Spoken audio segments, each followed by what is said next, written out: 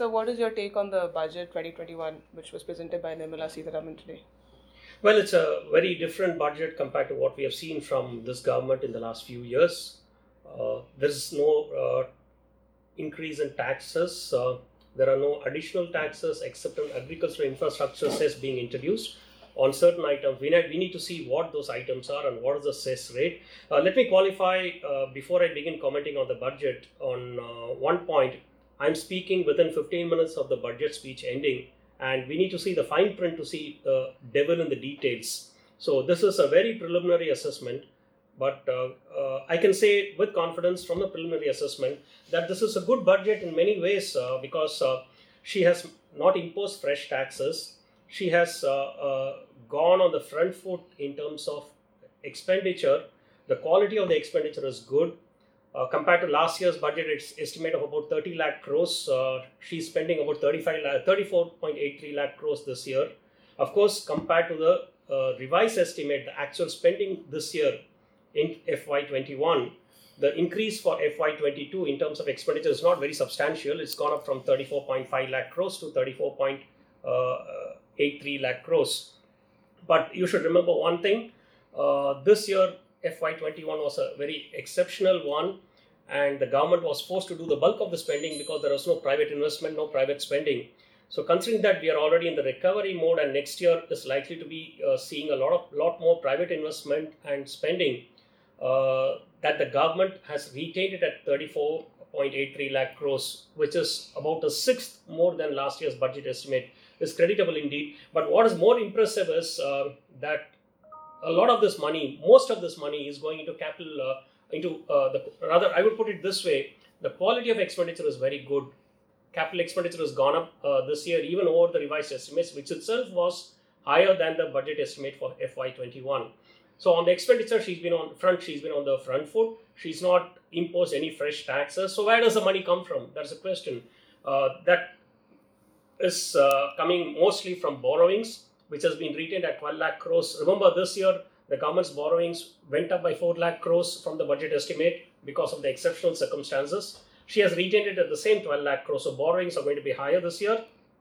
This will have implications for the bond markets, for interest rates. But considering that the market is flush with funds, I think the government should be able to front load a lot of its borrowings this year and without much of an impact, hopefully. The fiscal deficit is a bit of a shocker at 9.6%. The general expectation was a little over 7.5%. But I guess that's understandable given the circumstances this year. Next year, it's set at 6.8%, which is on the high side too. But what is more important to note is that the glide path has been pushed back substantially to 2026 to reach 3% of of GDP. So effectively, we are putting it out of the short term and it's now gone into the medium term. It's been put on the back burner. There is going to be amendments to the FRBM Act for this purpose. Among other proposals, the interesting ones are on asset monetization program for government assets, including even something like sports stadiums. That's how far the detailing has been done. But of course, as always, we need to watch the implementation, which is where the government has always come up short. Disinvestment has been pegged at a realistic level this year of 1.75 lakh crores compared to 2.05 lakh crores last year. I think this is attainable considering that there are already 5 or 6 big ticket disinvestments in the pipeline for which preparatory work has been done, including Air India. And next year, we are likely to see bigger disinvestments like the LIC IPO. Mind you, this is going to be an IPO this time. It's not a strategic sale. In the tax front, before I go to the tax front, the other two important proposals are we are going to have a bad bank, an asset reconstruction company for banks, which will take over all the bad loans from banks and aggregate them and clean up the banking system so that they can go out and lend fresh. This has been a demand from several economists and bankers, so the government has conceded that. In addition to that, there's going to be 20,000 crore recapitalization for public sector banks, which is good. And from a reform perspective, the finance minister's announcement that there will be 2 public sector banks to be disinvested this year, privatized this year, in addition to IDBI. and one general insurance company, something noteworthy, and we need to appreciate that.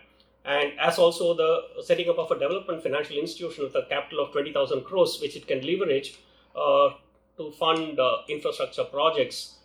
Again, we need to look at how quickly these proposals are implemented, right? So this is going to be an issue.